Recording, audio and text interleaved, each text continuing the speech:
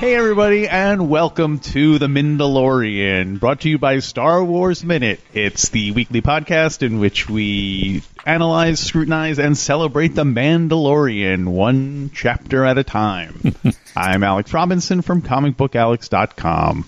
I'm Pete the Retailer from StarWarsMinute.com.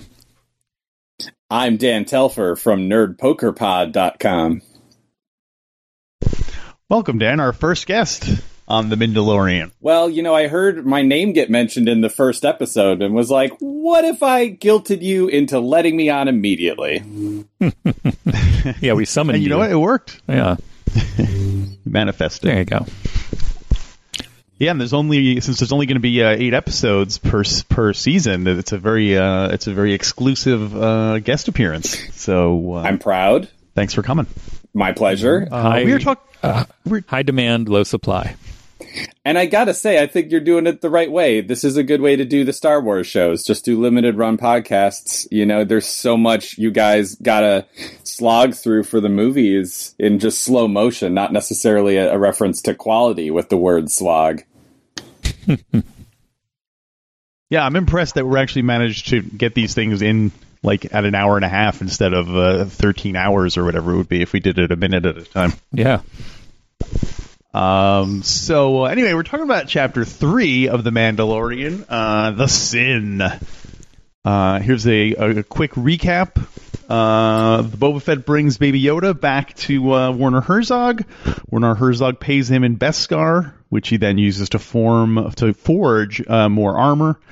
And he's about to head out to do another bounty to get a Mon Calamari when he changes his mind and goes back to reclaim Baby Yoda, which he now does, killing a lot of people, and then he flees the planet. Mm-hmm. With presumably a lot of bounty hunters are going to be on his tail. And that's it. That's it. Good night, Cool. everybody. Thanks for having me. I want to jump in first, and this is the first time that we hear. I think this is the first time in continuity that we hear. I feel like fans have used the word Mando a lot. Yeah, I don't recall it ever being in a thing. And that's in the first episode he called him Mando. But you know what? I heard you guys call him Mando, and I thought maybe it's because one of you heard him get called Mando, and then in this episode it gets said by Carl Weathers maybe 1,000 times. Yeah. So like it stuck out to me, and it made me make the assumption that what Alex just said is true, that I just missed it when it got kind of subtly thrown in there, but. Yeah, Carl Weathers getting super jaunty from, like, that little holographic message down to when they meet in the bar, right? Like, he's like, hey, Mando, Mando, Mando! Like, just super excited to be a part of this bounty. Well, he's Greef, right? That's Greef Karga. He strikes me as being the kind of guy who's very much, he likes to be on the winning team with this kind of a thing. So, like, he's, as soon as he found out that the titular Mandalorian had accomplished the task, he was all like, "Hey, my buddy, my pal, look at this guy," The Mando. Yeah. It's kind of like Jimbo, I think. Mando is the space Jimbo. Well, and it's got to be kind of an unpleasant nickname because it's a reference to his home race. So yeah, a little bit. You got to think that he's saying it affectionately, but not to get too ahead of myself. When he flashes the Beskar armor metal brick in his pocket, that's also got to be kind of insulting. And I think they're really trying to, in this episode, set up some real irony with Greef, about how he doesn't really understand the Mandalorian. Yeah. Oh yeah. So I wasn't even thinking about how it is kind of like a race or belief, the nickname, which is not it's not as cool. Well, cool, Greef, not cool.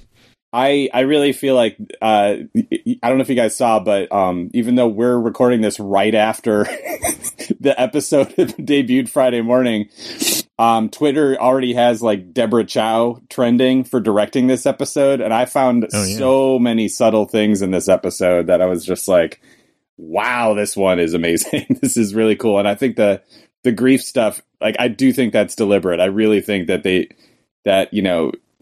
with Jon Favreau's writing and her directing, they were like, yeah, let's make this guy look a little more like a scumbag this episode. Right. See, here's let me frame the show with this at the top. That I didn't know, you don't know until the end, I guess, who worked on it. Uh-huh.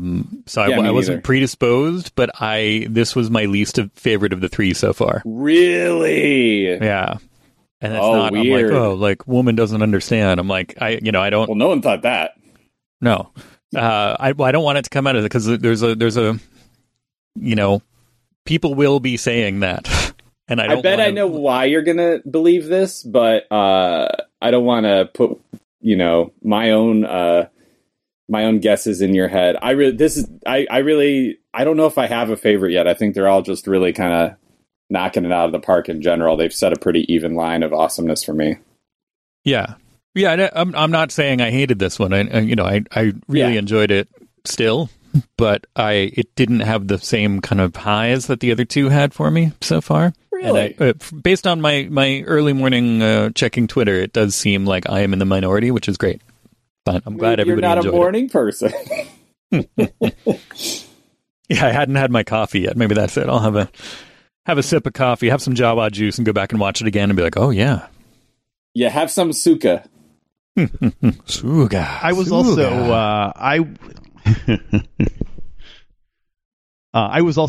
I will admit I was also disappointed in this episode. Ah, you nerds. Well, here was my disappointment in it, is that I really into the world building, and we don't see anything in this episode that we haven't seen already. Harsh disagreement with that. Yeah, I will disagree and say that there's world building in the ways that I don't like. In the fantasy way, which I'm sure that's part of why you liked it, Dan. There's good. Yeah, I'm fantasy boy over here. Yeah. And I'm not saying that makes it bad. I'm just saying that's why I don't like it as much as other ones. The dialogue has been... It's not for you. The dialogue's been really sparse for the whole show, right? And you get the most world building here from that scene in the armory where the rest of the Mandalorians come talking about like what happened to them. And that's dialogue, and it might feel a little exposition-y, but I dug the way it was delivered. A little. I think there's look. First of all, I will fight you outside. Second of all, I thought the voice acting was good. I like the helmet acting on this show, and I thought that they pulled it off. And the music that builds up right before that is ridiculously fun. So I was just like, tonally, I thought it was good. Didn't mind if it reminded me that yes, it was dialogue heavy exposition because I felt like they built up to it and they earned it. So I felt like the arc of these 3 episodes earned, like one of these guys just sort of, getting pissed at him and using their culture as a discussion point. So, like, I felt like the way this guy was talking didn't sound wooden. It sounded like he was, bringing up them being chased into the shadows and like bringing up the cut of the Imperial logo on their Beskar are you seriously not paying attention to this thing right in front of you kind of thing. So even if it felt like he was getting very exposition-y, it was because he was accusing this character of not seeing it, and so staging wise it worked for me. And the stuff that this show is emulating, Westerns, samurai movies, Shakespeare in a way because of all the just like brutal confrontations and lamenting of loss and stuff. I really thought like, okay, well, I'll take a Shakespearean monologue from the big beefy Mandalorian dude who I, by the way, love very much.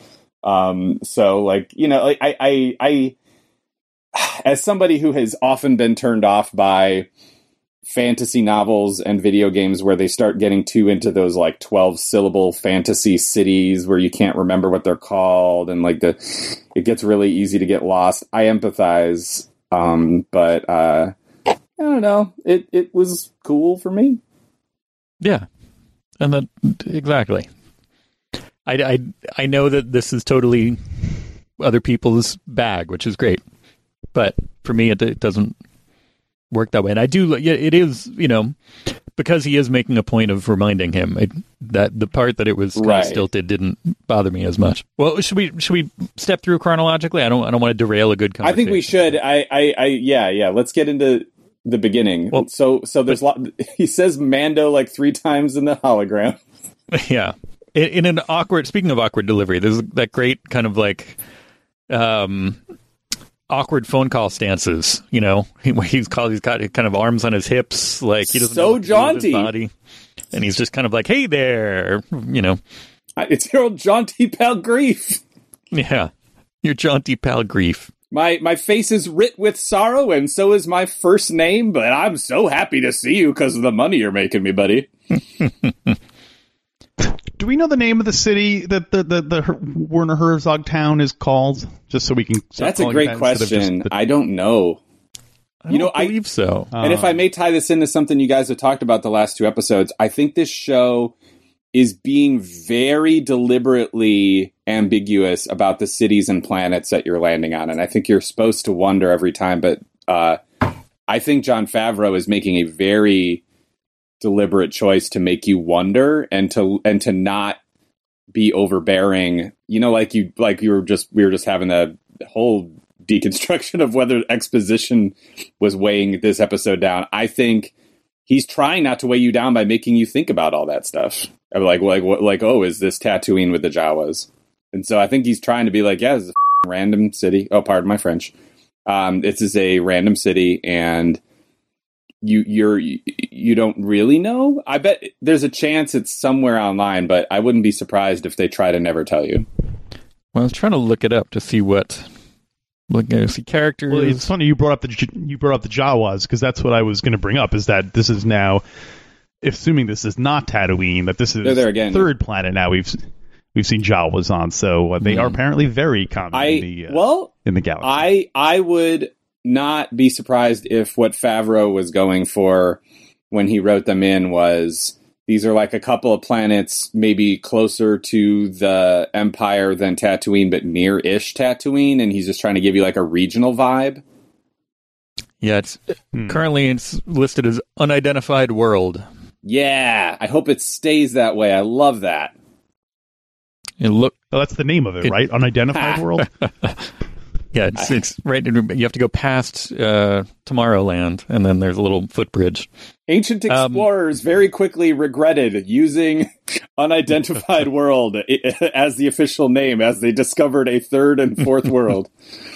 This is actually what led to the edit function on the Planet Discovery app. Yeah, but I think that's on purpose, you guys. I don't think you're going to get like an episode 8 where they're like, it was Tatooine all along. On this, I love awkward phone call stance, which actually coincidental that you're here, Dan, because it reminded me the very first time that you were on Star Wars Minute. We did it was remote. We did like a Google Hangout or something, and we couldn't figure out how to turn off the video thing. We were just doing audio, and since there were 2 of us, we had to each sit on either side of the camera, and you just spent, a whole week's worth of episodes staring at a wall. Yep. I remember that. Staring at a wall. I remember that. That was when I lived in a condo in Evanston, Illinois. That's how long ago that was, you guys. Wow. All right. Jeez. I think so, right? That was like 2012 or something. Could be. This sounds. It might have been right? It might have been when I lived in LA. I don't remember. I don't know. Because we didn't look at the camera. We just. How would you know? Yeah. So then he's walking around, and after the phone call, he's walking around on planet with the Yoda, with Yodel, the baby Yoda. Can I just say I love how angry everyone gets on the internet about calling it Baby Yoda? Oh yeah. That is nothing but positive Baby Yoda.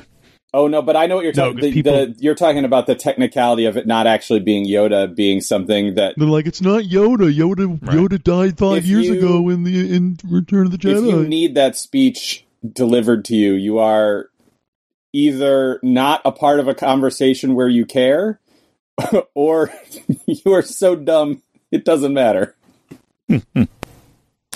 Yeah, so now I purposely keep calling it Baby Yoda just to antagonize the people who get so. And I know you guys have been calling him Yodel. I've been calling him Yo-Yo. Right. Yeah, well, Yodel is predicated on it being the offspring of Yoda and Yaddle. So, if there's a different partner involved in some aspect of this, then we might have to change it up. But I guarantee we'll never find out.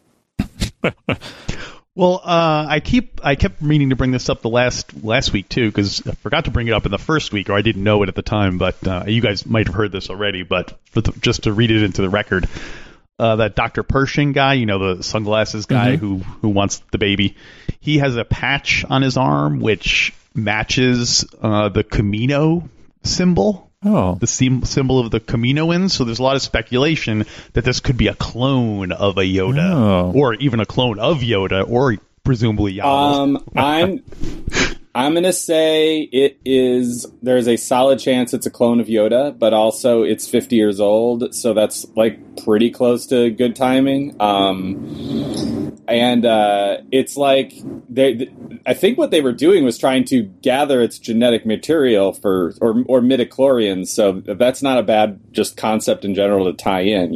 Like maybe they wanted to, like maybe this the place my head went when I saw that they had him hooked up to machines was, and we're jumping ahead again a little bit, but we only have so much time. And now that you have a third wheel in this episode, it's going to slow you way the hell down. Yeah, like I thought maybe it was going to be they're collecting as midichlorians because that race of creatures is just likely to be force sensitive and they don't have like a high population. So they're just a rare creature that was hunted down by the, purge. Yeah. Yeah, we're not sure. That's the thing. It's neat to have something to, again, with the new seasons that we've been doing of Star Wars, with the as of this recording, the saga unfinished, and with these new episodes kind of open ended. It's fun to have Star Wars to speculate about versus as much as we enjoyed some of the. A lot of the stuff that we did during the prequel seasons that has a finite endpoint, and even with Rogue One and Solo down the road, like they have these kind of we know that these things happen, and this is while it does take place beforehand, it's so far not involving things that we know directly, so it is fun to have it kind of open ended like that. And I thought the definitely. yo-yo puppet acting was very cute in the market when they were going up to meet the Imperials. Like I thought, like the puppet like looking around at all the crazy stuff was like ooh, like it was. They were really trying to sell how cute it was, and then when it gets carted away to like the doctor's office and the door slams behind it, it's the way it's looking at Mando and cooing is I think deliberately manipulative, and I enjoyed that very much. Yeah, they're definitely playing that up, and it does, very much, and possibly intentionally, very much kind of evocative of Gizmo, because that connection that was a good, they did a good job of. Oh, wait a minute, there's a connection.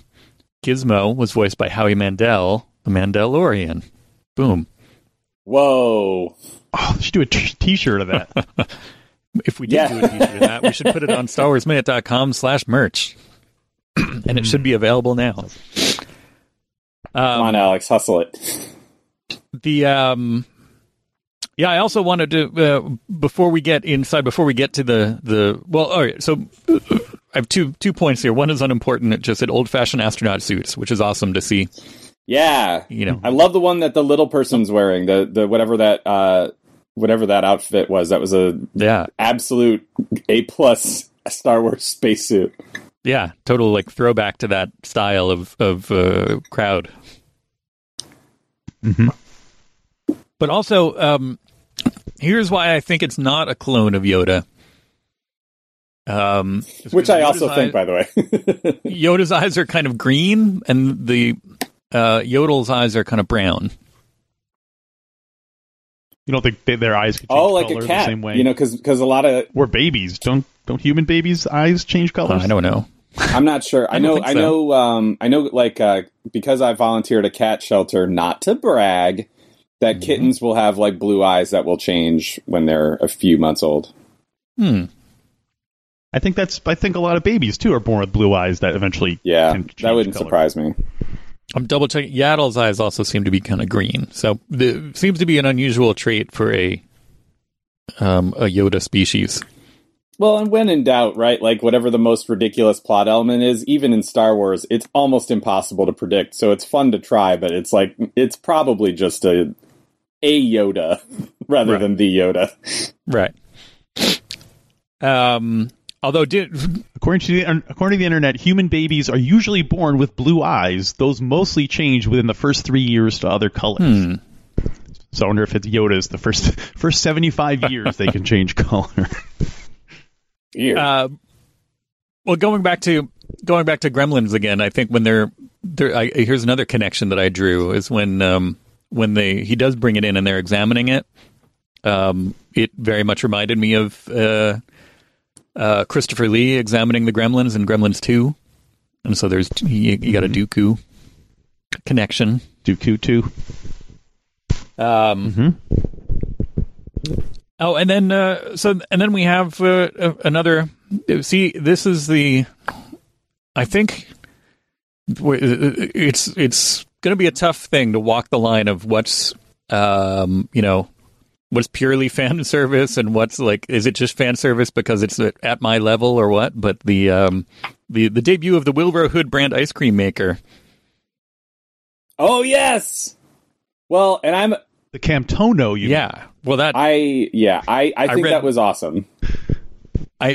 Awesome. And the fact that Favreau kind of posted it on Instagram a while back. Yes, he was like, check this out, like a picture of the prop, knowing that people would, so not only does he know about it, he knows the people are into, he's aware of this whole thing, and I think excited on the same levels that we are. You guys pointed out that he had that Mando has the same sort of spear disintegration gun that he had, that Boba Fett had in the holiday special. I really think Favreau is paying attention to like what would be cool to include. And not to neg on you, Alex. I think the concept of like negative fan service is, I almost said a naughty word, is nonsense. Like I think it's an idea. Wait, why do I get singled out? Well, I think Star Wars. Yeah, that should have been Pete. But like, the Star Wars is like a nexus for that, right? Like of like, oh, you included this little nugget of a visual nod. That's a cynical ploy to get my attention. I mean, if you're consuming this already, you're a sucker. So like it. I think the idea that it's negative is silly. This can be done poorly and clumsily, and it can be done in place of actual storytelling. But in a show like this, where they're really, really stretching out the storytelling and trying to like take their time, I really don't think the cynicism is warranted. Like I really think that they include stuff like that because it's cool. And I know for a fact, having seen Jon Favreau talk about how much he cares about this, it's done for the cool factor, not for the like 12 nerds on Reddit will start a thread. It's really it's meant to be like, we're mining the cool visual elements from Star Wars that will make it feel authentic and that you can hang your daydreaming on, like, and if that's cynical to you, it's like, well, then why are you watching this? Well, no, I good question. I think it's a good, I again, it's walking the line between, when it's, I love little nods like that. But when I don't like it when kind of things, when it's too focused on that, when it's basically like everything stops so we can look at the yeah, and I completely see what you're saying. I guess what my beef always is, because I'm a total just cheerleader enthusiasm like personality, is just like, I feel like whenever I hear fellow geeks talk about how everything stops, and focus gets pulled, it's like such a nanosecond that they're exaggerating. I get very defensive, and I'm like, oh, come on, it was just for a second. Let me have it. Exactly. That's what I'm like. Is it just me being hyper? Like, and again, me like being in this state where it's just like, oh, that's such an obvious thing to me, but not. And you're looking out for your own childhood, right? You're looking out for like fellow people who, they have nostalgia. And I guess for me, like I'm much more about like whatever the new thing is than I am nostalgia. I like nostalgia, but nostalgia, I feel like also it can really drag me down sometimes. Right. You mean the scent, the cologne by Adrian Veidt? Exactly. Yeah. Oh my God. Are you watching that show? Should we talk about that for the next hour? Let's do it. But yeah, so the Will Hood brand ice cream maker is revealed to be a Camtono. Camtono? And do you know the origin of Camtono? I just found this out and it made me really happy. It made me really angry. Really? I do, and I want you to remind the listeners, please. The word Camtono, it comes from, there's a viral video from 2017 where a guy is talking to presumably his daughter and trying to get her to say ice cream, and she can't say ice cream. She just keeps saying Camtono. And so it's like, he's like, all right, and she says I, and he says like, and she says like, and then he says ice cream, and she says Camtono. And it keeps happening. And I think that's really weirdly, and not just because I'm a parent, but I think that's like just the fact that it refers to a viral video thing, and really subtly, it's not like Alex, again, you hate kids. What's your take? I nearly strained my eyes rolling them so hard when I read that thing that it came from a viral video. I just think it's funny. It's whatever. They got the Chewbacca noises from feeding a bear too many cheeseburgers until it farted. So whatever. It's whatever. So many Star Wars things are weird like that. It's fine. Yeah, and it's the like the fact that it's like a multi-layered thing that it's like, okay, we're calling this a Camtono because it is an ice cream maker, but instead of calling it an ice cream maker, we'll call it. Well, there was this viral thing about ice cream that sounds enough like a Star Wars word. Because it's layered, I like it. Prince is layered. Mm-hmm. I kind of wish they had, instead of making it into a thing which is designed to carry stuff around, I wish it had been like a almost like one of those like a fake book that has a hole in it so you can hide stuff in it. Mm-hmm. You know what I mean? It's like this looks like an ice cream maker, but it actually is a secret way of Will Hood was using it as almost like a way of like hiding his money in a coffee can. Right. You know what I mean? Or those things that. But now the fact that it's a like the fake, like the can of WD-40 where the bottom screws off and you put your passport in there or whatever. But now that we know that this is used, it's almost like the equivalent of carrying like a cloth bag with a big dollar sign on it in terms of like hiding your money, because everyone knows you keep you hide money in it. So like an old-fashioned safe. Effective. They're definitely doing some like all 3 episodes. They've had plenty of moments where you're just supposed to go, oh, he's trying to walk around with swagger. And I think they hint a lot, like in this episode, Imperial Herzog says it's harder to find a Mandalorian than it is to find a Beskar or something like he makes it clear that they're in hiding and it's not easy to just find a Mandalorian. And so I think to have one of these guys walking around the streets already is like supposed to be a dude in a black hat walking through the middle of a shady ghost town.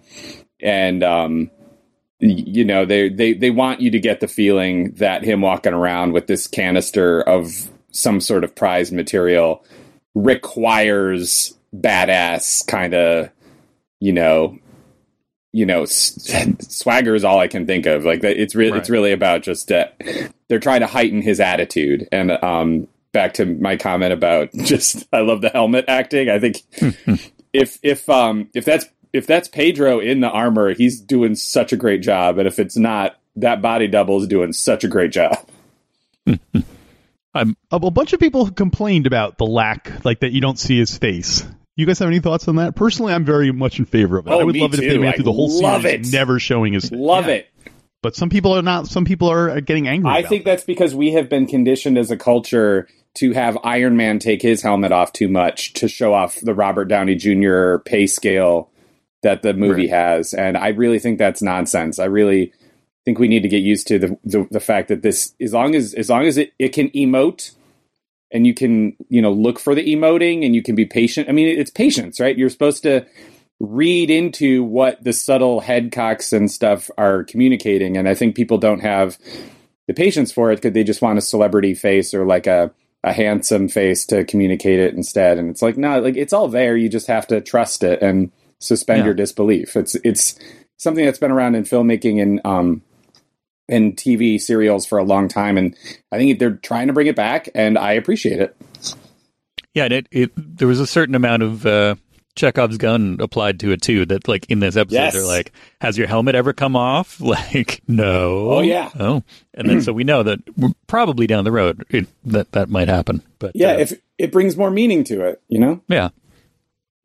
And I do. Excuse me. So one thing. Go ahead, Pete. I do like Pedro Pascal's face, but I also like the way that they're doing it in this is great. He's very nice to look at, but he's doing so great with the voice. Yeah. The whole show is so stoic. I think having Herzog and Carl Weathers and him and whoever the woman is who's the armorer, her voice is very cool too. Like I think there's a lot of really just good stoicism going on. It's like that whole thing about this show being a Western is being communicated to me that way, and I like it. Yeah, I looked her up. She is I think she's mainly a voice actress, which makes sense. I like that they got a voice actress instead of it being like, oh, it's Allison Janney. You know what I mean? Like, right. Like I like when they use voice actors for voice roles. Well, and I feel like Pedro Pascal got cast for his voice either way. Like, because the way he's doing it, I'm like not familiar with his voiceover work. But if you told me that he had done a ton of video games and had been like an experienced voice actor, I would not be surprised. Emily Swallow. Apparently she's on the Supernatural. Oh, great. Okay. I don't know that. I don't know that show, but yeah, she's best known for The Mentalist and Supernatural. So cool. She's got a niche. I'm not super familiar with Supernatural, but I've met Rachel Miner. She's from Supernatural, and she's in the Dungeons and Dragons community, and she's really cool. And I support the folks from that show because they all seem super nice. So that's good. The acting's great. Can't wait for Gina Carano to show up, by the way.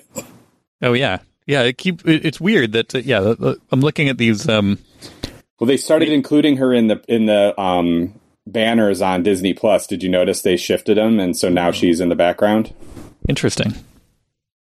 They went from like the blue banner on Disney Plus with just The Mandalorian to... now she's there behind him. And it's yellow.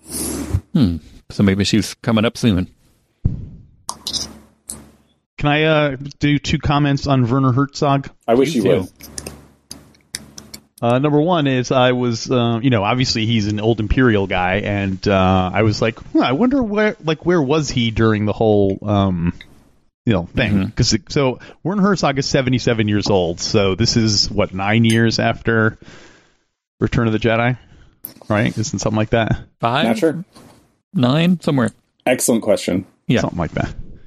So anyway, I guess that would make that would make his character born about 70 BBY-ish. And anyway, one thing I learned was that in 70 BBY is when the Tatooine mining industry collapsed. Which is funny. I would have thought it would have been much longer than 70 years ago. That Sandcrawler looks a lot older than 70 years. But it probably wasn't brand new when maybe the brand new ones they took true. With them. That's probably true. They left only the junkiest ones behind. Right. But also, isn't it weird that Werner Herzog says, it's very hard to find a Mandalorian these days. And he lives there's a colony of Mandalorians that happen to be living underneath that very town that he is in. I don't think so. I don't think he knows. But that's just so weird. You know what else? I did interpret it as a vague threat. I feel like he was trying to also say, like, I will find your people. Because it's right after Mando flexes a little bit of curiosity about what they're doing with the kid. So I feel like he said it to shut him up a little bit. Right. That whole thing about the Mandalorians living under the town is just... Like, did they come out? Did they ever come out? Wouldn't people see Mandalorians walking around all the time? I'm sure they do like bounty hunter work, or you know, they just do it a little more sparingly, or they're not communicating that they live there that much. Also, I don't know that they... Do they get their bounty hunter jobs from Carl Weathers? Wouldn't he... It seems like everyone would know that there were Mandalorians living under, unless they never came out. They don't come out en masse. You know, they don't. There's no, like, you know, Mandalorian night at the local baseball team. And they're not showing his approach to the Mandalorian place. They're always cutting to that the beast head and him walking down the first corridor. So I think right, like, so I think you're supposed to also be willing to believe they're not even necessarily in the same town. It's just he isn't taking off the planet. Right. Well, but they have to be in the town because they all show up at the end. They all pop out of the ground and start. Well, they fly. Probably. I think that makes sense. You're right.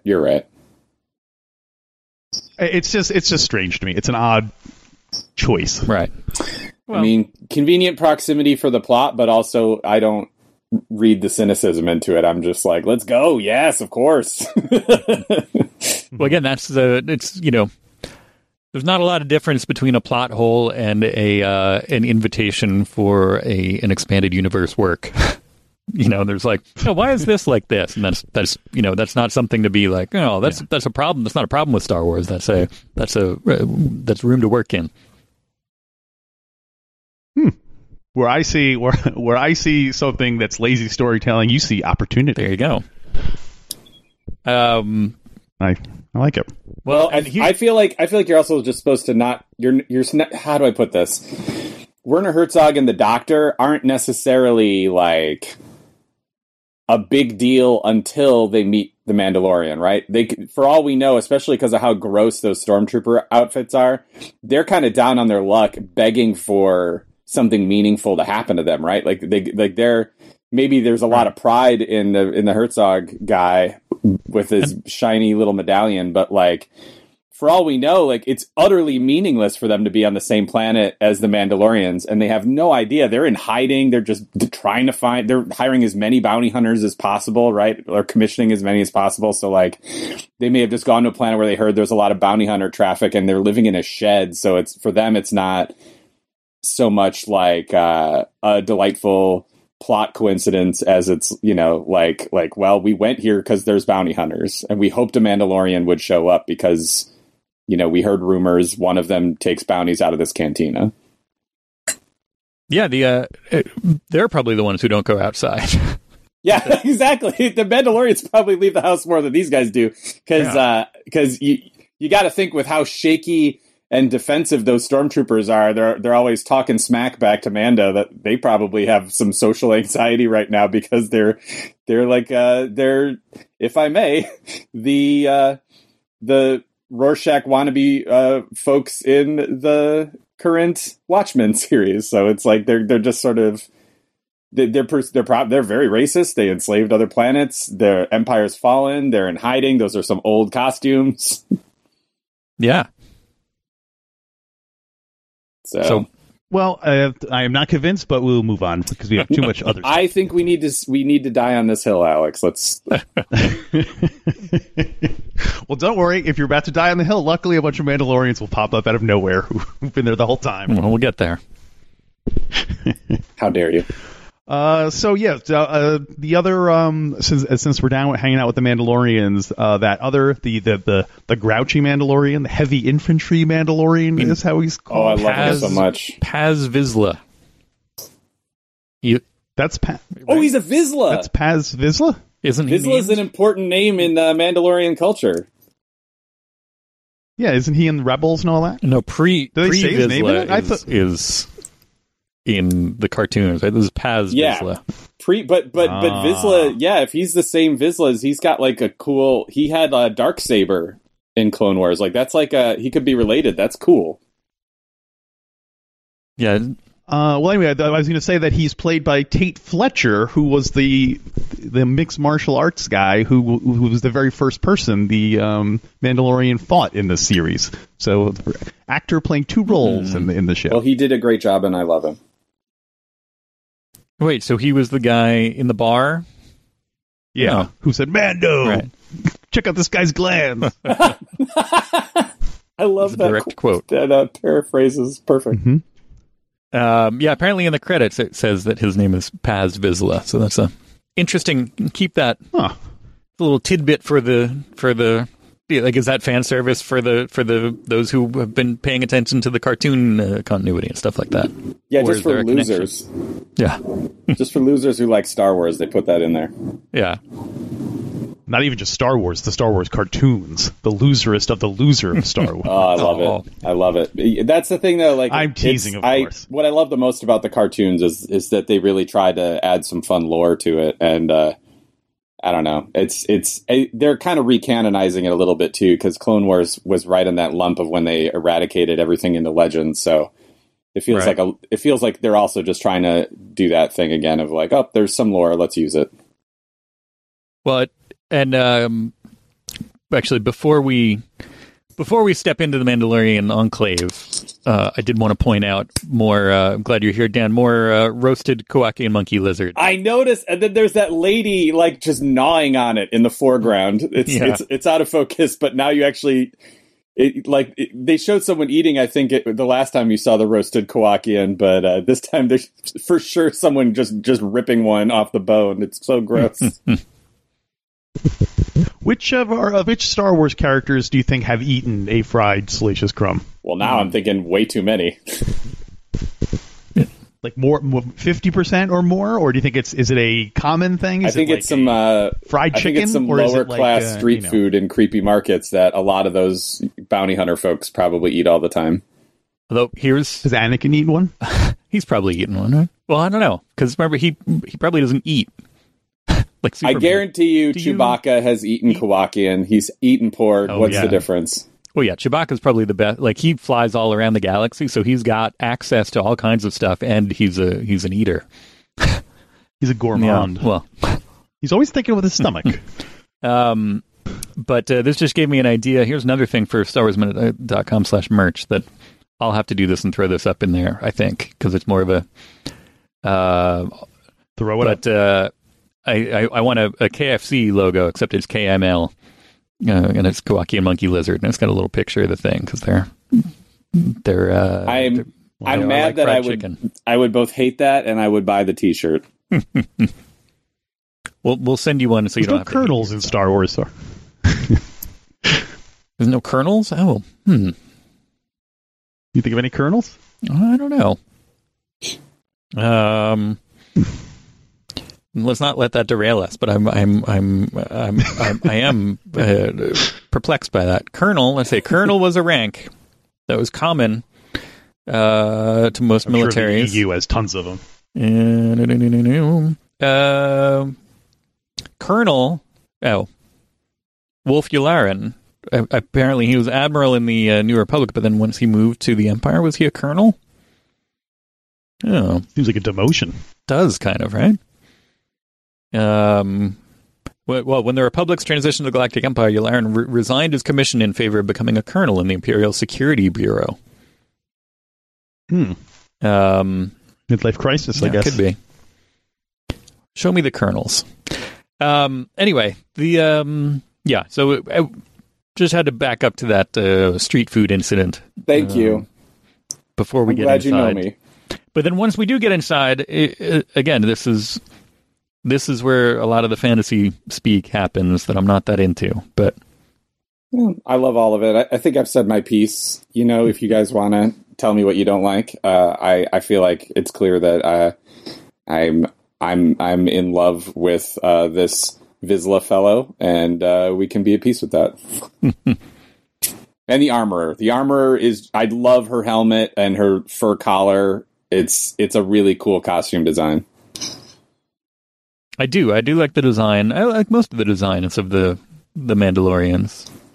But and the music here, I think, peaks awesome. It's the best. This what is this guy? Is Ludwig Göransson? He's like Childish Gambino's friend or something. He did a great job with the score here. I really liked it. Yeah, it always seems appropriate, which is a good thing. It sounds like it's faint praise. Like, it seems appropriate, but it really is good. You know what this kind of reminds me of the whole Boba Fett culture? It reminds me of the Klingons. How they're always like fighting, and it's clearly like, well, we have to let them fight for their honor. You know, that kind of a thing. Where they'll just kind of stand back and let them keep fighting until they don't. I did describe this show to a couple of friends who aren't really into Star Wars, and still have a little bit of a geek streak in them, and more than one person has said, "Oh, you mean like Klingons?" with kind of like an ironic eye roll. Right. Although, let me point out that Vulcans, within the text of Star Trek, Vulcans had ritualized fighting before the Klingons did. So, all right, it's me standing up for Vulcans all the time. I wouldn't call this ritualized, though, this fight. It's just kind of seems very off the cuff. I really was hoping that when she takes the kind of the excess, and she was like, all right, well, this, you can make a new, parts of armor out of this, and then with the excess, we'll make whistling birds. And I was really hoping it was going to be one of those things that's like a whistle in the shape of a bird that you put water in and you just blow into it and it goes. I wanted her to make it into that, for some reason. It was like part of their whole culture revolves around these children's toys. Pete, I love you and you're very smart, but also you're so dumb. That's the dumbest thing you've ever said.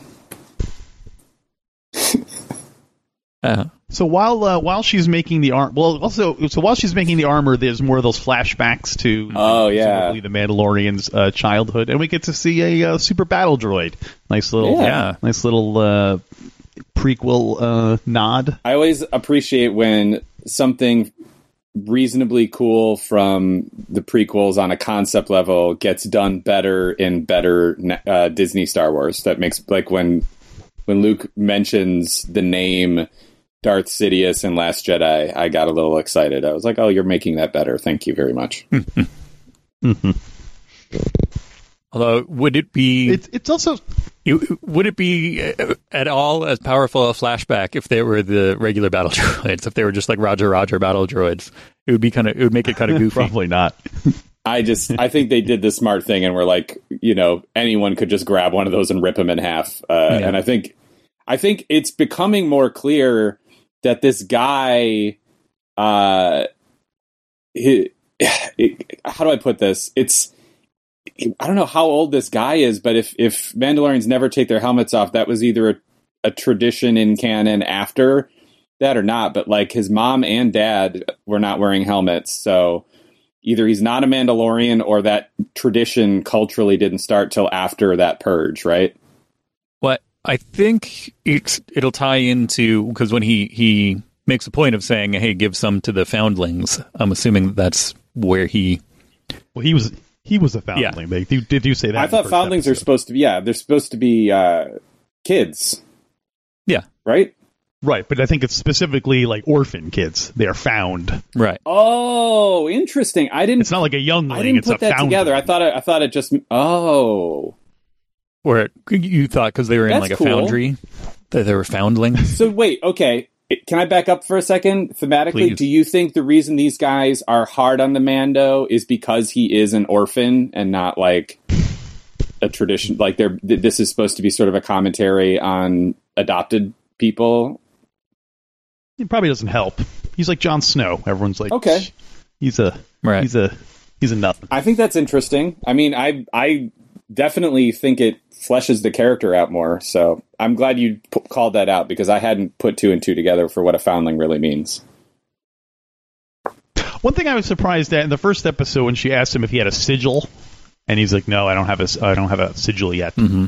And in this episode, she's like, how'd your armor get broken? And he's like, oh, the Mudhorn did it. And she's like, that'll become your sigil. I thought it would be a much bigger deal than that, than just kind of like, oh, you fought this monster one time? There you go. There's your, I think, sigil. I thought, there was some ceremony or initiation or something. I think like the sorting hat or something. But. Yeah, they're a grim warrior culture. I'm okay with it just being a statement in an armory, Maybe in the olden days it was more of a big deal. Now it's just kind of like, well, we don't have a lot to work with. Well, now they live in a hot little shed underground. So. Yeah. Like how many guys never go up top. Like how many Mandos come out of there and their sigil is like a pigeon or like a, or squirrel or something like that, because that's all they get access to. But he declines it took me a second to figure it out, because he declines the Mudhorn because he says it wasn't a noble kill because an enemy helped him. Right? Yeah. I was like, who? And I was like, oh, the Baby Yoda. And so he's like, the Baby Yoda was his enemy. It's an interesting. I loved how he couldn't quite piece together. God, I mean, the Foundling comment's great, because I already was like, oh, that's a reference to kids. It's supposed to make you think Mando cares about kids and he's thinking about kids, and it's going to inform his choice to go back and save the kid. But then, it's also him recognizing, oh, was it an enemy? What? It's so ambiguous, and him grappling with it is a nice character building moment. Yeah, there's a couple of things going on here, and it's good. But so anything else before we return to? We're halfway through the episode. We're 15 minutes in, you guys. Look what I've done to your pacing. We didn't mention the vibro blades. When they were fighting with the knives, they were moving around a little bit, and I'm assuming those are the vibro blades that we've heard so much about in EU kind of lore stuff. Everything's a vibro blade. There's a lot of that in Star Wars Jedi Fallen Order. That's I didn't have anything to say other than like, hey, vibro blades. So, are the Gamorrean axes supposed to be vibro axes? Yes. All right. I think they can't just have them be regular. Everything has to be vibro. It's like saying space axes. They're the space axe. Yeah. Yeah, I really liked when Princess Leia choked Jabba the Hutt out with that vibro chain. That was really. But yeah, then we get outside. We see the titular Mandalorian walking down the street in his new armor. I wrote, looking very much like RoboCop. Yeah, and he has this kind of swagger about him, like you said, Dan. And I like this sort of after the confrontation, they say "this is the way." It reminded me a lot of the "I have spoken" Ugnaught line. Right. I like it's more Western stuff. Is it more Western stuff? Yeah, it's like something out of a West to just have like a sort of like grim kind of saying that people have. It's nice. I don't know. That to me seems seems more fantasy than Western. Again, this is walking the line, but I like it enough within this. It is, I don't like that codification kind of ritual. Everything has to be this, stilted dialogue about what is, Stilted? And this is kind of the most... how dare you? Kind of... It's almost because it's the distillation of that. Maybe that's why I like it. Like, it is the way. It's just the simple. All right, don't make it flowery. Just say it is the way. That's fine. I feel like it's. Why am I doing this? I'm digging my heels in on everything. I feel like it's just supposed to be like, okay, Mandalorian culture is different than the rest of the cultures. So this is something they're giving you just a glimpse of the morality, and that's what the Ugnaught line was too. So I'm better than you guys. I just want to make that clear, and I hope I have. Thanks. Bye. All right, Dan has been our guest. Thank you, Dan. I really like the Constable Zuvio guy getting yelled at by Greef. Yeah. That's a weird scene. Is calls him a dust breather. He's like, get out of here. That guy's name is, I believe, Saucerhead. It is now. Now that's in universe. He's called Saucerhead. His Wikipedia page just says Saucerhead. So there's an interesting thing that a couple of these guys are straight from Solo. They're the same characters that are around in Solo. Oh, nice! I didn't notice that. That's cool. Weird. Yeah, he's who else? He's we'll get there in a little bit, but my blonde Rhodian friend, she's actually the one from Empty Nest's gang. Really? Yeah. I like that. I don't like that. I don't. Yeah, Saucerhead is the dealer at the card game at the end of Solo. Oh, no way. I'm into all this. This is great. Where Han wins the Falcon back.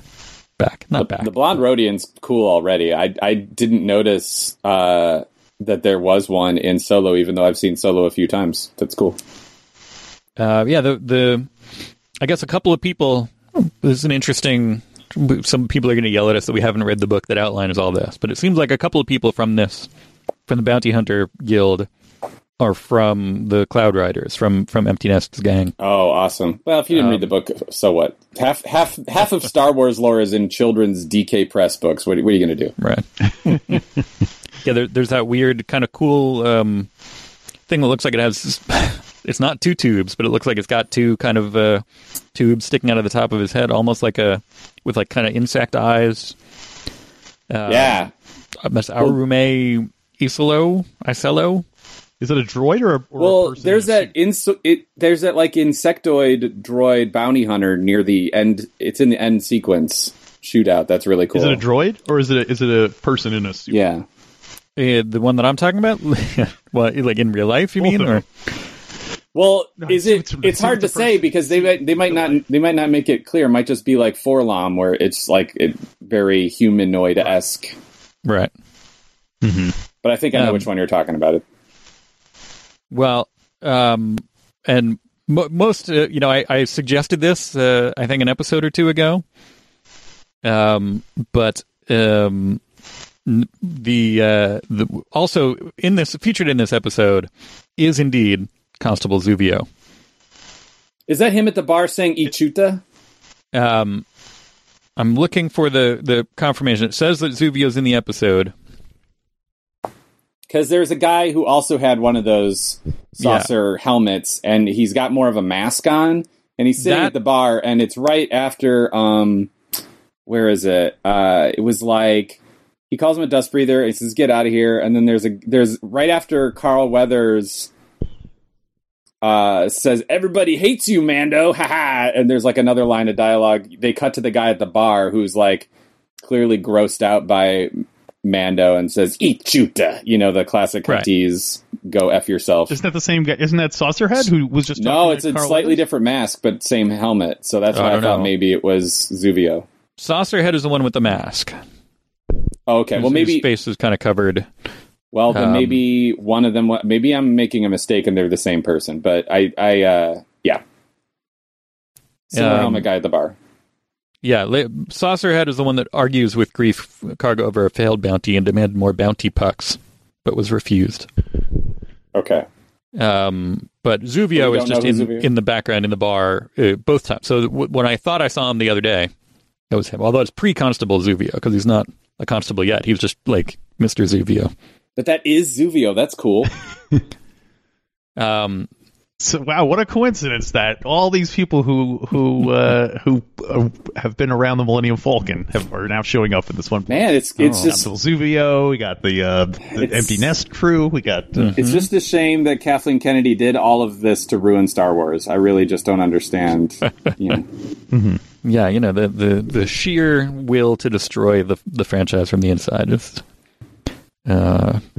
pretty amazing. But yeah, so we'll get to. I'm going to come back to the blonde Rhodian later. But walking down the street, we got Ichuta. We get so he wants another job, and here's where I'm a little bit disappointed.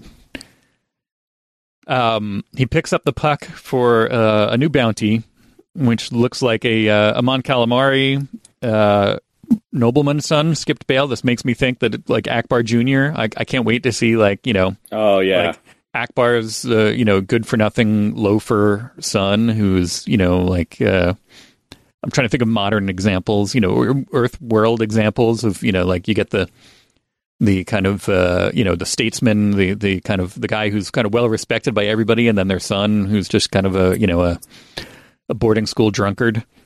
The Chet Hayes, if you will. I'm trying to think of that.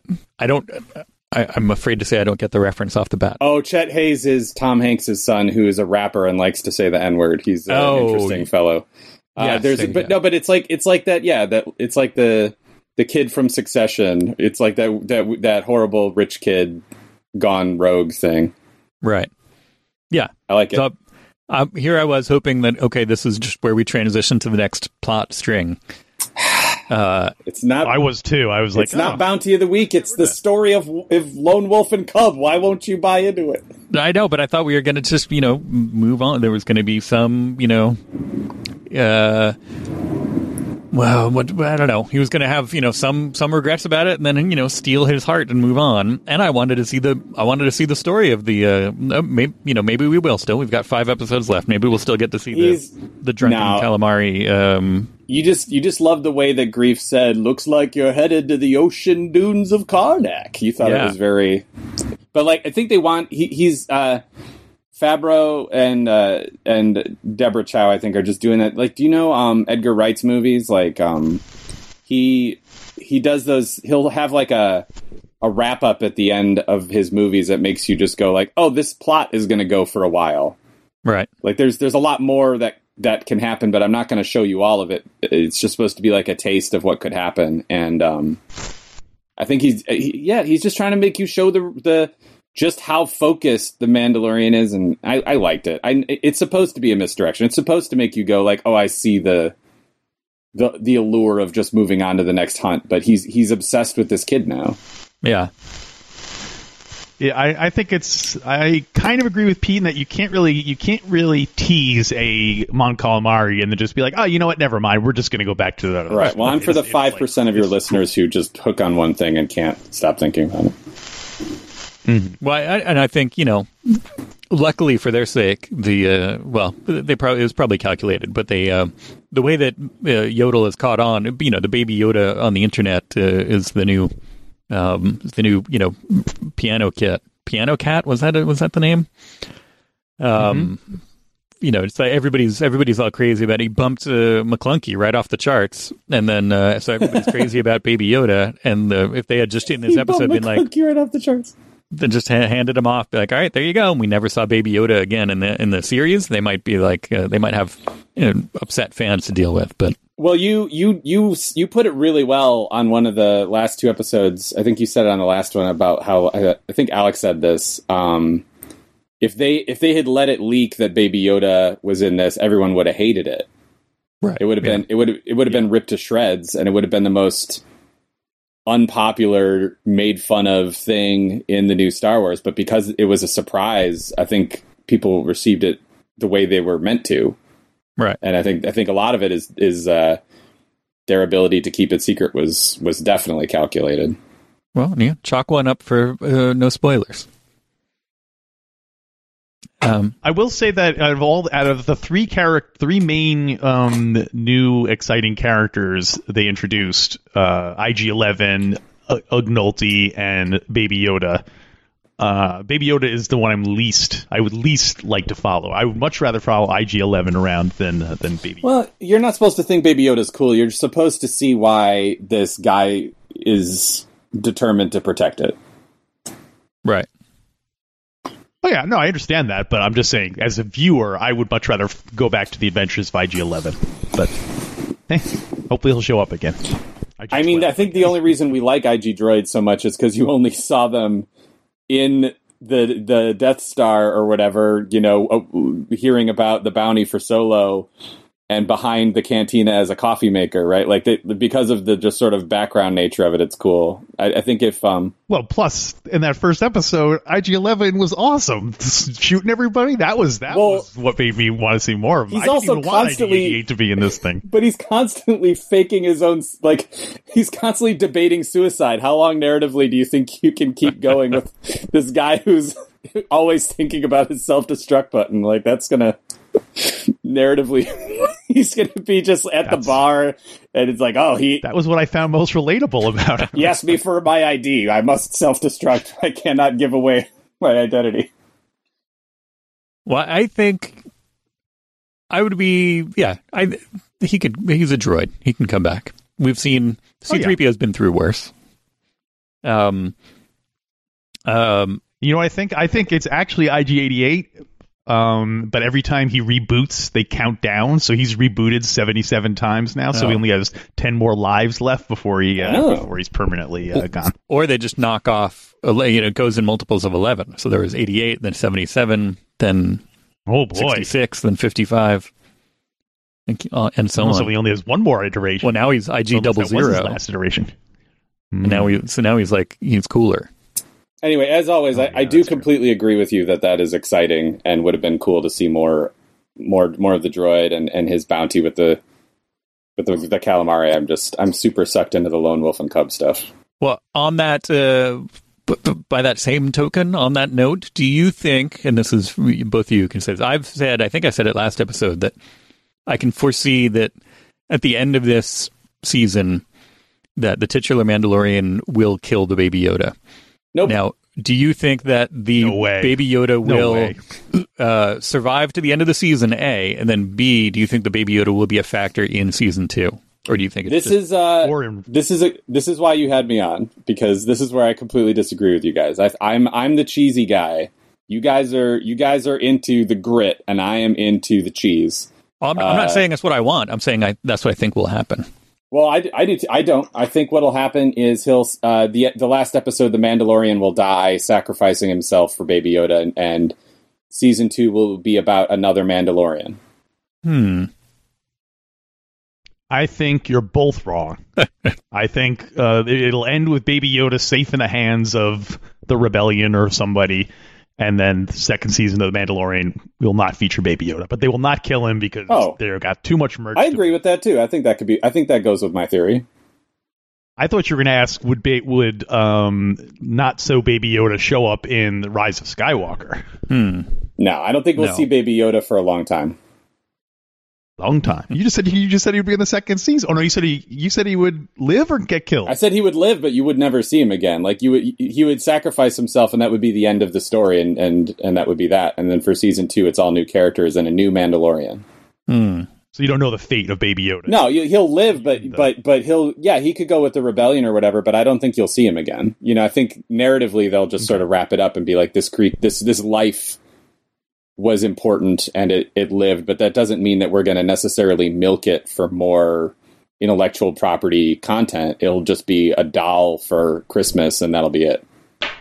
But they've set up so much about how the Yoda species are rare and mysterious, and like, you know what? Let's just have him go live in an orphanage. No, but I think by having him live, that's the sort of kind of character heavy tone that he's going for here. You know what? You're just supposed to. That life has value. That theme is more important than the Star Wars IP aspect.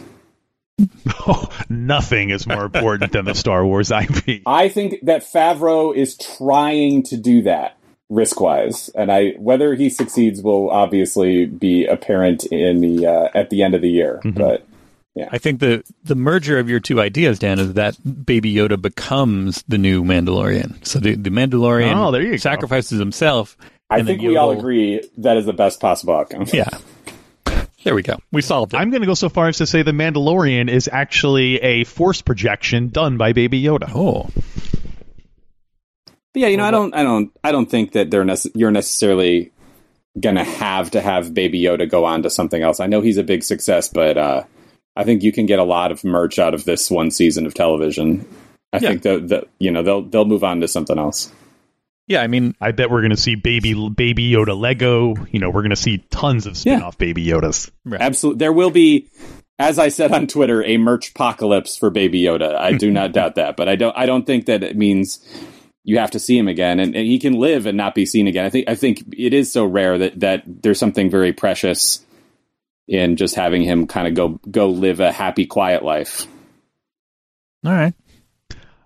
So when they show the Mon Calamari, the bounty calamari that we'll never get to follow up on. I went through the trouble of translating that Aurebesh for everyone. Thank you. Hoping it would reveal the name of the character. Thank you. And the character's name is Wanted.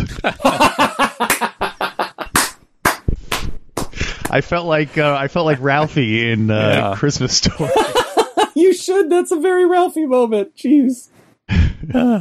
Especially when you consider that when you're looking at it, you're seeing it backwards. So I had to translate it backwards. Oh man! Well, I want a T-shirt. I want a T-shirt of Alex. Do a self-portrait of you face palming, and it says, "I got Ralphed." We'll have to clear. I got Ralphie. I got Ralphie. Yeah. Good plus. Yeah. Once he accepts and gets in the ship, before we get a cute moment, we get the heartwarming moment of it. But I love the console porn essentially that leads up to it, where he can like flipping switches and yes. All that kind of thing. I could watch. I don't know how much. Could I watch a whole show of just that? Possibly. But I don't remember you feeling quite the same way during the pod race. They kept cutting shots of Anakin flipping switches, and it seemed kind of it wasn't as good. I'm going to make a bold statement. This is better than Star Wars Episode 1. I don't know how many people will agree with me. Yeah, I don't know. Well, it's just that kind of warming stuff up and flipping switches montage. I don't know. I'll have to go back and... It does have a nice physicality to it. It does have a nice, like, solidity. I feel like in the pod race, Anakin just kept flipping the same switch. Could be. I do love the drive stick knob bit that reminds him of the baby. I thought that was very effective. I enjoyed the storytelling of it. Yeah, and then being, somehow didn't see it coming. As calculated as it definitely was, I somehow did not see it coming. Yeah, being the father of a 2-year-old, or about to be 2-year-old, I very much resonated with the not in your mouth kind of aspect of that too. Yeah, I was like, I grabbed my chest and went, "Oh man, I didn't think they'd get me." Although, don't we see Baby Yoda eat an entire frog, almost the size of his body? I don't feel like that the ball bearing would have been too much to handle. I do think it was digestible. He could handle. He could poop that out, no problem. Yeah. He's probably pooped out a whole frog skeleton. It's fine. He's more, I think, still attached, still in the form of a frog. Titular Mandalorian is more worried about having to get a new knob.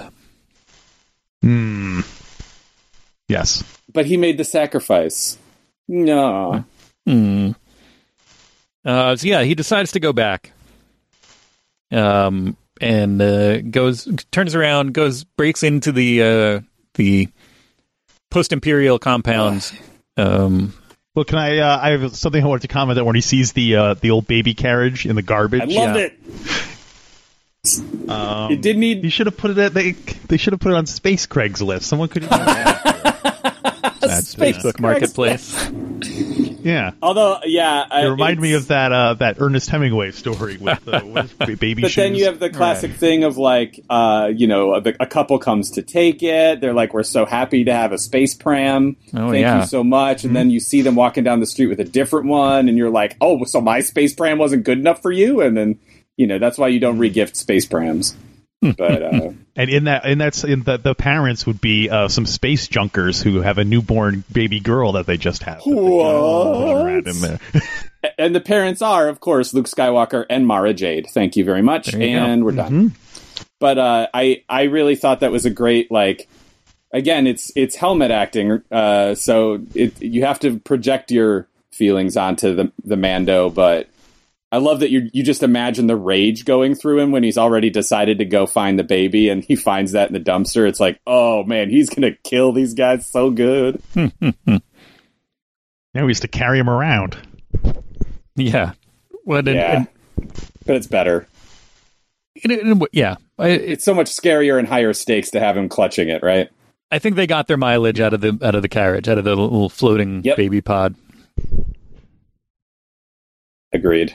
And man, I just loved the whole sequence of him building up to it. I like the fighting in the dark of him luring them in. I love him I never thought I would get the joy of, first of all, like, we get to see, as you pointed out already in one of the other episodes, we get to see the Jabba the Hutt door eyeball thing.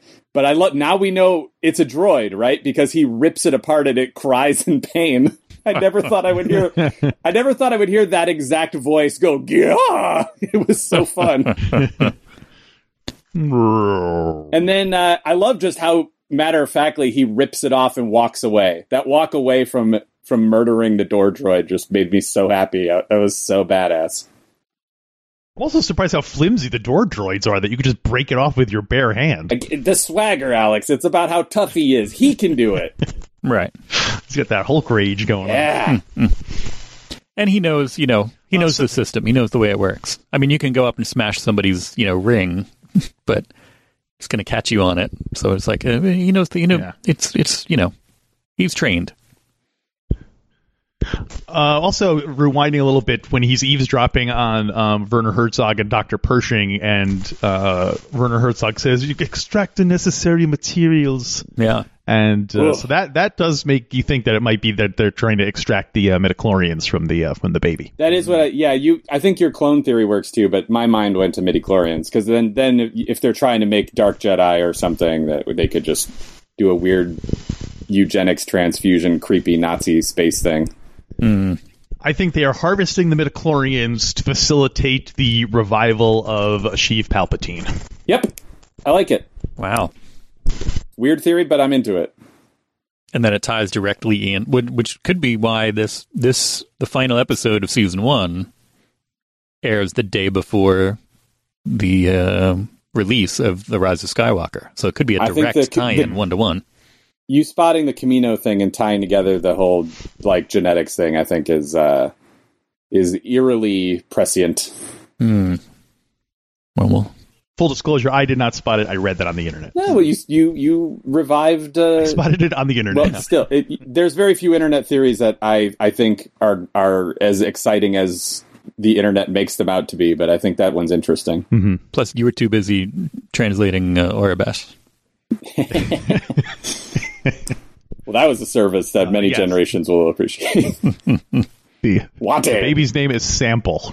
Did you change the Wikipedia entry to make his character name Wanted? I think you really... I should have. Wanted. He's from a planet of where everyone is wanted. Oh my god, what if you do that and then in a future canon they identify him as Wanted and they use your viral Wikipedia entry as the inspiration? Oh, and then some nerd will be rolling their eyes that I was... Right. that they did that kind of Wanted. It just means wanted. That's what it says, a wanted poster. One thing I like about him fighting the stormtroopers in this dark scene here is that he subliminally he is illustrating how ineffective stormtrooper armor is, because he kills them with 3 different methods. He stabs it's one old with too, presumably a vibroblade. He shoots one with a laser, and then he lights a guy on fire. So clearly this armor does nothing to protect anyone. 3 things that you think it might be protection against. Nothing. Well, yeah, it's because they are old, essentially. These are, interestingly, they're actually... Wait, you mean the guys are old, or the armor is old? The armor's old, yeah. They're wearing junk stuff. I mean, I do think you're right. This is how flimsy it is and how bad they are, but I think it's also like, I feel like you could just hit these guys with a stick real hard and they would be done. Do you think they are real? They are stormtroopers from the Empire, or are they guys who were recruited? Oh, I think afterwards? They're totally just like rural infantry. Like a couple of them might have been stormtroopers, but also like it's whoever they can get. They're listed as remnant stormtroopers. So they're formerly served the Empire, employed by fragments of the former regime. So it comes up in each different thing still has their it's like how a lot of the former Soviet republics still have a lot of Soviet era machinery and stuff like that, armaments perhaps. So they it's all just kind of not that. I think old, it's a pretty like universal theme that like if you don't take care of your veterans, they get a little creepy. There you go. So then he breaks into the main headquarters where Dr. Pershing has Baby Yoda strapped to the Frankenstein table. Yeah, with a torture droid there for some reason. Oh Yeah. man, it's interesting that Star Wars calls them kind of canonically torture droids. I mean, they I guess could be just a medical droid with a syringe extracting stuff, but it is ominous as all get out. Especially because it's right at the fever pitch of right when the door's about to slam shut, man, and you don't know what happens to. Can I read off the list of armaments? The technical specification. This is the ITO or IT0 interrogation unit. Do you think people name them? Do people name interrogation droids? Oh, like hey ID or something like that. Yeah, Ito. Yeah. Probably not. Well, here's I might skip that one. the list of armaments attributed to the IT0. First of all, they're manufactured directly by the Imperial Department of Military Research. They're not they're not repurposed from something else. Armaments include bone fragmenters, chemical torture turret, electroshock nerve probes, flesh peelers, joint cripplers, medicinal drug injectors, mind probes, and truth serum. I mean, I'll say it. All of this sounds a little scary. Yeah. It's like, oh, you know what? Why don't we throw some flesh peelers on that? These things are not to be. I wonder if we'll ever see one of those guys like really do anything. I mean, obviously, we're not going to see someone be tortured, but like used in any effective way whatsoever. I thought you meant like start a company that is successful and rises to the top of the whatever the space S&P 500 or whatever. Like really do something. Yeah, that is what I meant. Mm-hmm. Something with your life. Well, I love the fight choreography here. As somebody who did fight choreography in college, I like the fighting here and in the big shootout we're about to talk about. I just thought it was shot in a way where it's easy to keep track of like what direction he's going and what the progress is towards the ship. It was a lot of fun, sneaky stuff, a lot of good tension building, and I don't know if that was because of just amazing choreography or directing, but like writing aside, I really just enjoyed the directing of this episode, so I wanted to just because like the thing Deborah Chow is known for is TV directing, and there was a lot of build up about like who was going to work on this show, because there hasn't really been a show like this ever, except for maybe the Marvel ones, right? So this budget and the fighting and stuff, so I'm just glad it went well. Yeah, I mean, not to ascribe too much to the. Earlier when I was being critical and saying I was unaware of who was responsible for it. The directing itself, I like. I'm not ascribing too much to the director. Well, yeah, and I think I only like want to highlight it too, because I feel like these first 3 episodes kind of make a really a weird drop off, because we're about to be done talking about this one, and it's like whatever happens next, I'm sure will be cool. I'm obviously a big Gina Carano fanboy, but like I think it feels like a solid 90-minute movie that could just be done now. And even if you don't like where it's gone so far as much as I do, it's very tightly paced. So there's the battle here, narrative tie-in wise, worked for me, and I really just thought the flow was good. Yeah. Overall, it works well, and it's there are things in it that I think the things that I don't like as much about this are more attributed to the writing, which is Favreau. Script element. That's fine. Yeah, I like when little Yodel winces when the stormtrooper gets burned alive. Yeah, it's like another hint that he has just sensitive force powers that makes him aware of pain. And then he's asleep when he jumps in the truck. Right. He looks at him and like kind of deciding what to do, or at least reflecting on how he's going to make this jump into the truck. And it's like, he's a little sleepy baby. And it's like, yeah, they're really using their shots well. Yeah. He got all tuckered out. Nap time. They should have just stopped the whole battle. Like, shh, nap time, nap. Don't wake the sleeping baby. And I do like the transition into this final battle where the music gets really good again, like right from the bunker fight through the beeping in the cantina of everybody's little transponders. Right. Yeah, like that part's great. We're suddenly... So, also, I don't know, I think we kind of glossed over at we got to see the whistling birds in action. Yeah, Yes. It was very much like a, cue to James Bond, like, oh, here's a new thing I made for you, and then within the scope of the same episode, he uses it. It's like, here's something that you'll use if you're ever in a room full of multiple enemies. And then, lo and behold. Well, she also makes a point of saying how rare it is, and then he just uses some dumb stormtroopers. They're being efficient. That's working for me. That's all. Bye. But yeah, it also, so the fobs, I don't understand how the fobs work. In this world, you can understand what an R2 unit is saying through its series of only 3 different bleep and bloop sequences. I'm guessing in this world, you're supposed to believe these people can hear a beep and see different lights on their little fob and figure out who it's for. I think it's supposed to be like subtle Morse code level stuff. I don't know. But okay, so the fob is like it beeps when you get closer to Baby Yoda. Yes. We learned in episode 1. So when you're closer to a bounty, chapter. and it's basically like saying like there's a big bounty and you're all being hired. It's an emergency. So the reason they start beeping is because Werner Herzog or Dr. Pershing reactivated the bounty. Yes, I'm guessing. It's not like, because I assume once he turned the baby in, all the fobs would be like turn off and be like defunct because that bounty was returned. Pershing flipped the button right away, and Herzog was like, we'll give all the money for this guy. Let's do this. Right. I did think it was an effective and a scene where you heard all the beeps going on, because it definitely added to the sense of menace that he was going to have to fight off all of these guys.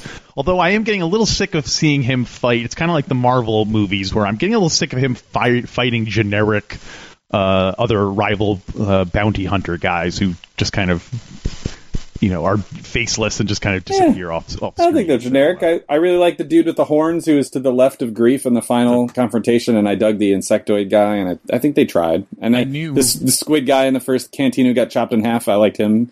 Yeah. Oh yeah, he was good. But so in every episode, there's been a scene of him fighting generic bounty hunters. So it's. I knew you would like. It's that Western stuff. It's that Western stuff, man. He's got to shoot some dudes who do the Wilhelm scream off their horse. It's just watch. Right, but I'm hoping he'll be fighting rival bounty hunters who have like an identity to them and like a name, things like that, rather than just like guys who just fade away. Right. That's why they let Greef live, and I'm sure Gina Carano will be like the big person who either hunts him down or is his backup. I mean, they're building it. There may be things paying off in the same episode like the Whistling Birds, but I guarantee you the last few episodes will have some narrative tie-ins. All right. We have the Telfer guarantee. The Telfer guarantee. You can count on it. Wink to the camera. When I was watching this, knowing that, taking notes, knowing that you were going to be on here, I knew that you would like the Minotaur guy, Dan. Oh yeah, he's great. The dude to the left of Greef. Yeah, the one with horns. That Alex, I assumed that you could go either way on the Minotaur guy. I think. I don't know. How did you feel about him? I'm pro Minotaur. Okay. I'm pro Minotaur. Okay. I'm pro any alien monsters. That's my general feeling. Solid policy. Well, speaking of alien monsters, this is where we do see the sad death of Chusido. Chusido is the blonde Rhodian. And you know what? Chusido is good for your teeth. It promotes enamel whiteness. If you have to chew, or if I wrote Chusido. Yes, Chusido was in fact a member of the Cloud Riders. Let's see, she's the same one that showed up at the end of Solo, and then you get a clear. That's where we first, I think, were introduced to the blonde Rhodian kind of skin tone. And then in between then and here, not much happens other than she just shows up. Joins the Bounty Hunters Guild after the Cloud Riders kind of break up, and then here she gets killed. And that's it. Goodbye, Greedo S. Yeah. Greedo. So long, Chusido. Adios. Looks like it's the end of the Rhodian for Chusido. There you go. McClunky. That joke was McClunky. They should have had the blonde Rodian say McClunky. Oh yeah, I think if they had known, like if this was next week's episode, they may very well have gone in and just dropped it in there. They'll drop it in there, but we're like 5 or 6 digital redos away from a McClunky take. Yeah.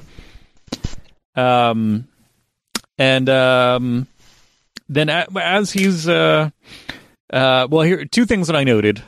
One is the droid responds to threats of bodily harm.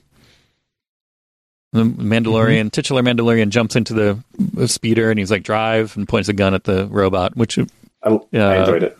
It's a good. It works in this. I like it, and it also kind of it made me think. I've been on an Asimov kick lately, and it made me think of the second and third laws of robotics here. In effect, that you've got to obey the commands of given to you by a human, and also you have to preserve your own existence. And so those the doing so on two fronts there. Well, temporarily. The other thing I thought it was great. Here's another as he's torching all the approaching bounty hunters. Here's another running out of fuel bit for people to get angry about. But I liked it. I love it too. But all the haters, you used it twice. Time to refill.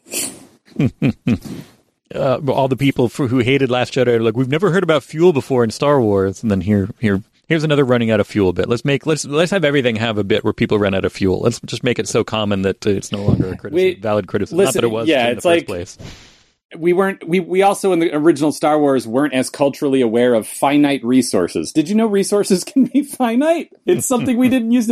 Remember Mad Men when they had the picnic and they just threw all the trash on the park and walked away? Like it's exactly. It's not like you can't update the themes with how we're smarter now than we were 40 years ago. So that didn't bother me at all. I really liked it. Yeah, no, me too. And it serves to, anytime anybody's just kind of like indestructible, warlord who can just walk through a crowd of people and, kill them all without breaking a sweat. It's like, it's not as exciting. There'll be cool badass moments, but it won't be as exciting without throwing some flaws and some, how's he going to get out of this? And it's supposed to be that he's gotten himself in a stupid situation. It's not, the second he jumps in that truck, I think you're supposed to go, oh my God, he's going to lay down in a truck and fight these guys off? That is not a good hiding spot. It's obviously his only option. Right.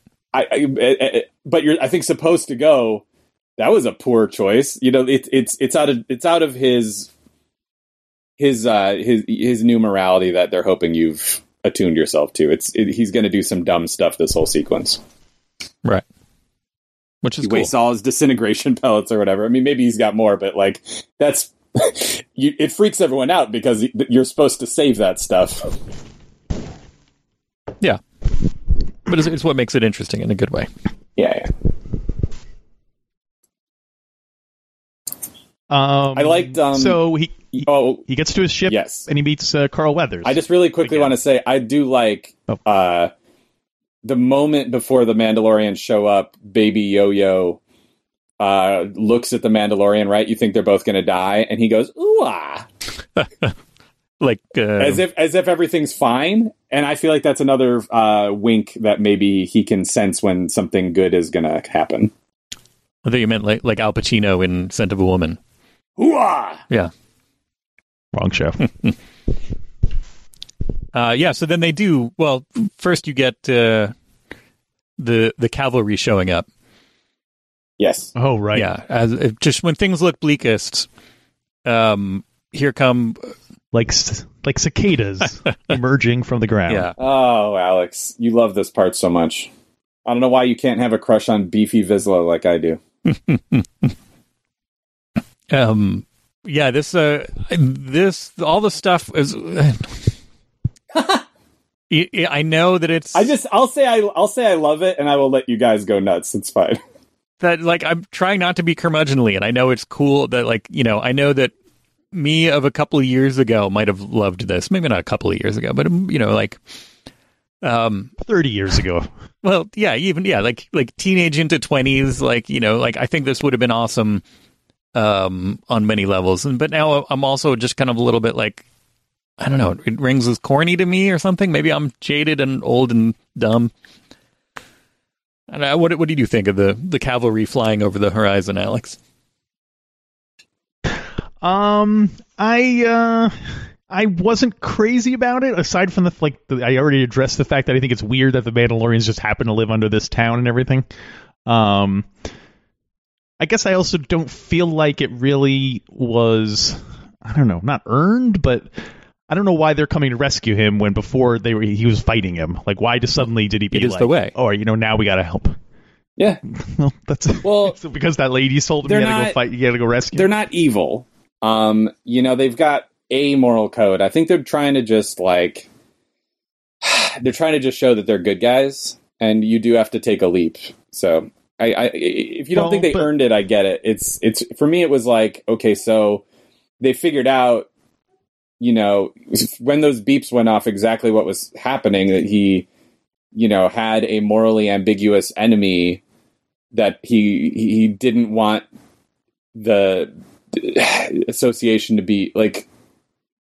Something got communicated to the rest of the Mandalorians that this was happening, and they tied it to him being a foundling or protecting a child, and we're like, oh yeah, we should have his back on this, and we've been stuck like sand rats underneath the ground hiding forever, and he's actually standing for something that makes sense to us, whereas we opposed him bringing his Imperial stolen Beskar to us. Now we see why he did it. Let's go back up our guy. You know, to save Baby Yoda. Yeah. Well, they don't care as much about. I think they essentially see Baby Yoda as a foundling and are like, okay, we get why he did it. Like they see it from his point of view. But yes. I think it's more about his point of view, though. I think it's about, all right, well, this is what our guy is doing, so we're going to stand behind him. Yeah. Yeah, and not so much like they don't. I think if yeah, I don't know. I think it's more about kind of supporting their team than I don't think they necessarily got on board with the specifics of the mission, but I think they're just kind of like, all right, well, he's our guy. I think it's a little of both. I think you're supposed to see that there's more than one angle and that it's not like Deus Ex Machina, at least. But I think I see why you would think it's a Deus Ex Machina too. It's you know, all sorts of moral ambiguity in this Star Wars, whereas Star Wars is not known for that. Right. You're in this show. You're forced to deal with as much, if not more, morally gray stuff than you did with Rouge One. So it's gonna ring as odd. I'm not questioning the morality of it so much as just the logic of it, as to why suddenly they're suddenly why they like the Mandalorian all of a sudden after disliking him. Because it's a code. There's something about their code that made what he did right, and you saw that they would get to fisticuffs over, you know, whether he deserved all of that Beskar, and so now you're supposed to go, okay, well, this is part of their code too, protecting your own and all that. Right. Their infighting is less important than them fighting against the outside world. Right. Clearly the Armorer is like their elder, and so when she tried to get them to remember this is the way, there's something sort of imperative about that. All right. Right. So it's a nitpicky point also, but the jetpacks do not look convincing to me. They look like people hanging on wires, so that's only a minor It's a TV budget. It's both a TV budget, and I think to an extent they're really trying to find a middle ground between what looks good and how Boba Fett looked when he crashed into the skiff in Return of the Jedi, when you actually saw it. Like, you know, like they obviously that was the low point in Boba Fett's career. He did not look cool, but I think they physics wise are trying to be like, well, let's make it look familiar and in canon. Right. Yeah. Although then, so it's deliberate, you know, to an extent. It doesn't mean that it couldn't have been better. I get what you're saying. they come in, they save the day. The titular Mandalorian manages to escape, makes it to his ship. Greef Karga. What do you think of his? What do you think of his line when Beefy Vizsla gives him the salute? We'll get there. I just wanted to. Yeah, first Greef Karga's on his ship, and which makes sense. He kind of because he knows him, he's one step ahead. He gets out of the. I was. Even though it was a little bit cliche and I saw it coming, I was pleased that Greef Karga survived because I like having him around as a character. Sure. That part I had no problem with. But and also they already established that he kept his armor in his pocket right there. Right. They kind of set that up. But then he takes off, and then speaking of cliche, like this is the part where he's flying away, and Chad Vizsla is flying up next to him, and I had enough time to think to myself, oh, you better not freaking salute him right here. And then he does. Yeah, that was... And it just... That was something. I was almost angry. If it wasn't the very end of the episode, I'm glad that was at the very end. So, if that had happened earlier... I might have obviously not turned off the episode, but it would have soured my appreciation of the whole episode. I hated that so much. But I was okay with his line of I got to get me one of those or whatever. Like, that is dumb, but enjoyable dumb. But the saluting thing is just it's so out. It did remind me of Iron Man, and not in a good way.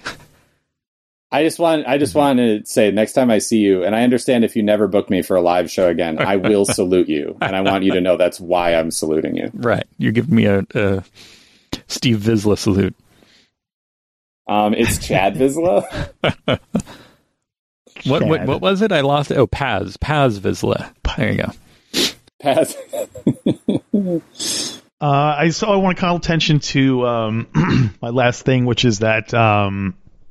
Greef says, why should I trust you? And Greef says, I'm your only hope. Yeah.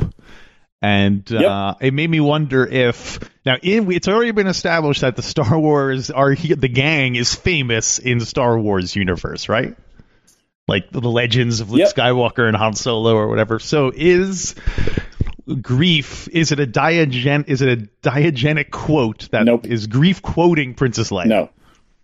No, I don't think so. It's just it's a mess. I don't think that's deliberate. I mean, maybe it's subconscious. Like he's seen a TV show reenacting it, and that's a line that got out. But I don't think people have actually watched the Princess Leia hologram and he's trying to be cool on TV. Yeah. Alternately, there is some other third source of the quote that both Princess Leia and Greef are referencing. That would be funny. That it's on a popular sitcom of the time. There's it's like a game show. Somebody's catchphrase is "You're my only Space, hope." Press your luck. Yeah. Space Charles Nelson Riley was known to say it on Hollywood Squares. That's all I got. Yeah, we got to the end, and the end was kind of a clunk for me, but overall, still enjoying the show, still excited to watch the next one, and I'm happy that most of the people that I've seen so far loved this one. Good for them. I can't wait for Gina Carano. I think Disney Plus is getting a little weird with its thirsty go watch Empire Strikes Back during the credits nonsense, but I'm super into it. Why do they say specifically Empire, I wonder? You're getting that too, right? We're all getting Empire? Yeah. I think it's because that's Boba Fett's first appearance. What are you... that they have access to anyway. I'm not seeing what you guys are seeing. What is this? Oh, so if you watch the credits to the end, as soon as they get to the end of the cool music and concept art and they start going into the just sort of more... the voice cast for other countries, it just blips out and it's you should watch Empire Strikes Back now, and it's a giant image of Darth Vader. Okay. It's the kind of thing where it says unless you press no, Empire Strikes Back will start in 15 seconds. They're copying Netflix, and I get why they would do that marketing wise, but that to me is ultra cynical. I'm whoa, boy, get off my jock. I don't need this right now. Do you know how much I would have loved basically unless you press no, we're going to play Empire Strikes Back for you, all throughout my life. That's the kind of service that I would have paid for. Yeah. And now you have it, and it's thirsty. Yeah. I was over on the IMDb, and this is so far is the highest rated episode of the 3. It got like a 9.6. That doesn't surprise me. When I was talking to, Brian Posehn got to see the first 3 episodes last week. He went to the premiere with his son, and oh right, they screened all 3 of them, and he told me this one was huge. And he and I are on the same page about this one being amazing. So I'm not surprised. Yeah, but how long ago did you know that he was in the first episode? I think I can say this. I've known for a few months. I knew when he went to go shoot it. Okay. So that would have been like late last year. All right. Just wondering. Are you? Can he get you a cameo? God, I wish. I don't think Brian's not big on the. I'm gonna pull an MC Hammer and make sure I pay like 70 people from my personal life to follow me around on my celebrity. But I think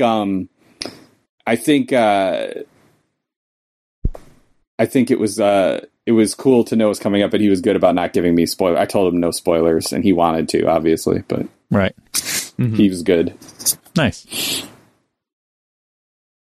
Well, all right. I guess that'll wrap up chapter 3. Yeah. Yeah, I'm glad you had me on, even though we had opposite feelings on it. It was that's all the better reason to have you on. Get more diverse opinions. But yeah. So Dan, how can people find out more about you? Well, I write for D&D Beyond. I'd love if Dungeons and Dragons fans check me out there. But I think regardless if you like D&D or not, the other D&D thing I do is easily consumable as just comedy.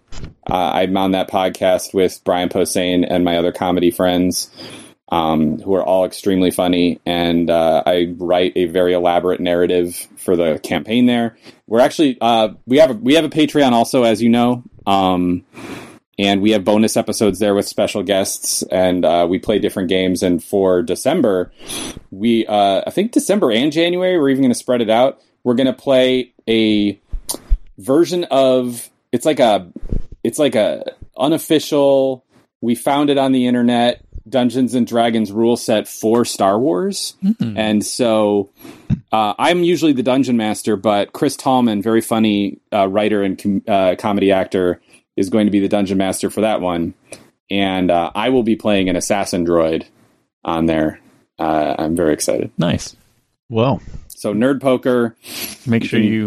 like I said at the beginning of the episode, that's our website, nerdpokerpod.com, and I would love if people check that. I feel like I plug it every time I'm on, so hopefully everybody from the other podcast feed will recognize that plug.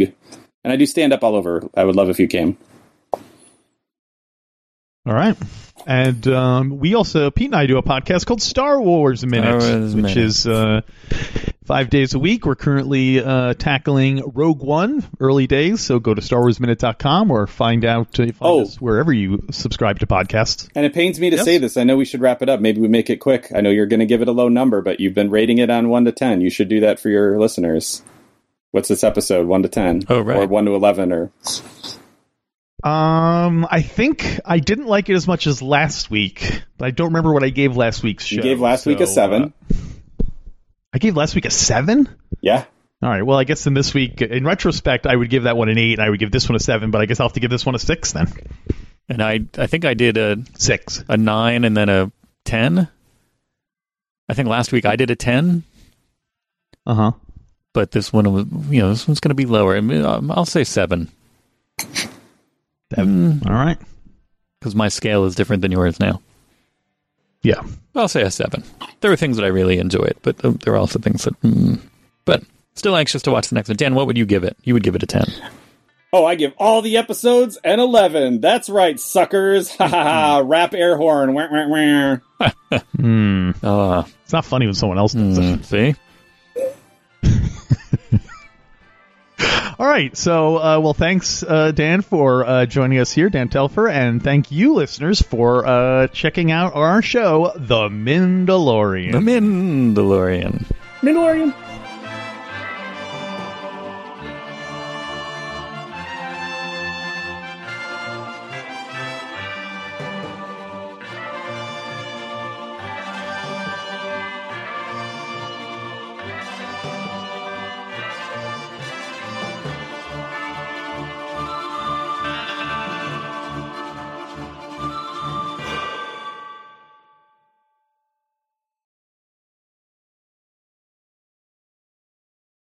Hey, everybody, and welcome back to The Mandalorian. It's the podcast brought to you by Star Wars Minute, where we go through the entire Mandalorian saga. Let me start over again. That was terrible. Can I start over again? Sure. Let me start over again. All right. Put that before the opening sting. We'll see.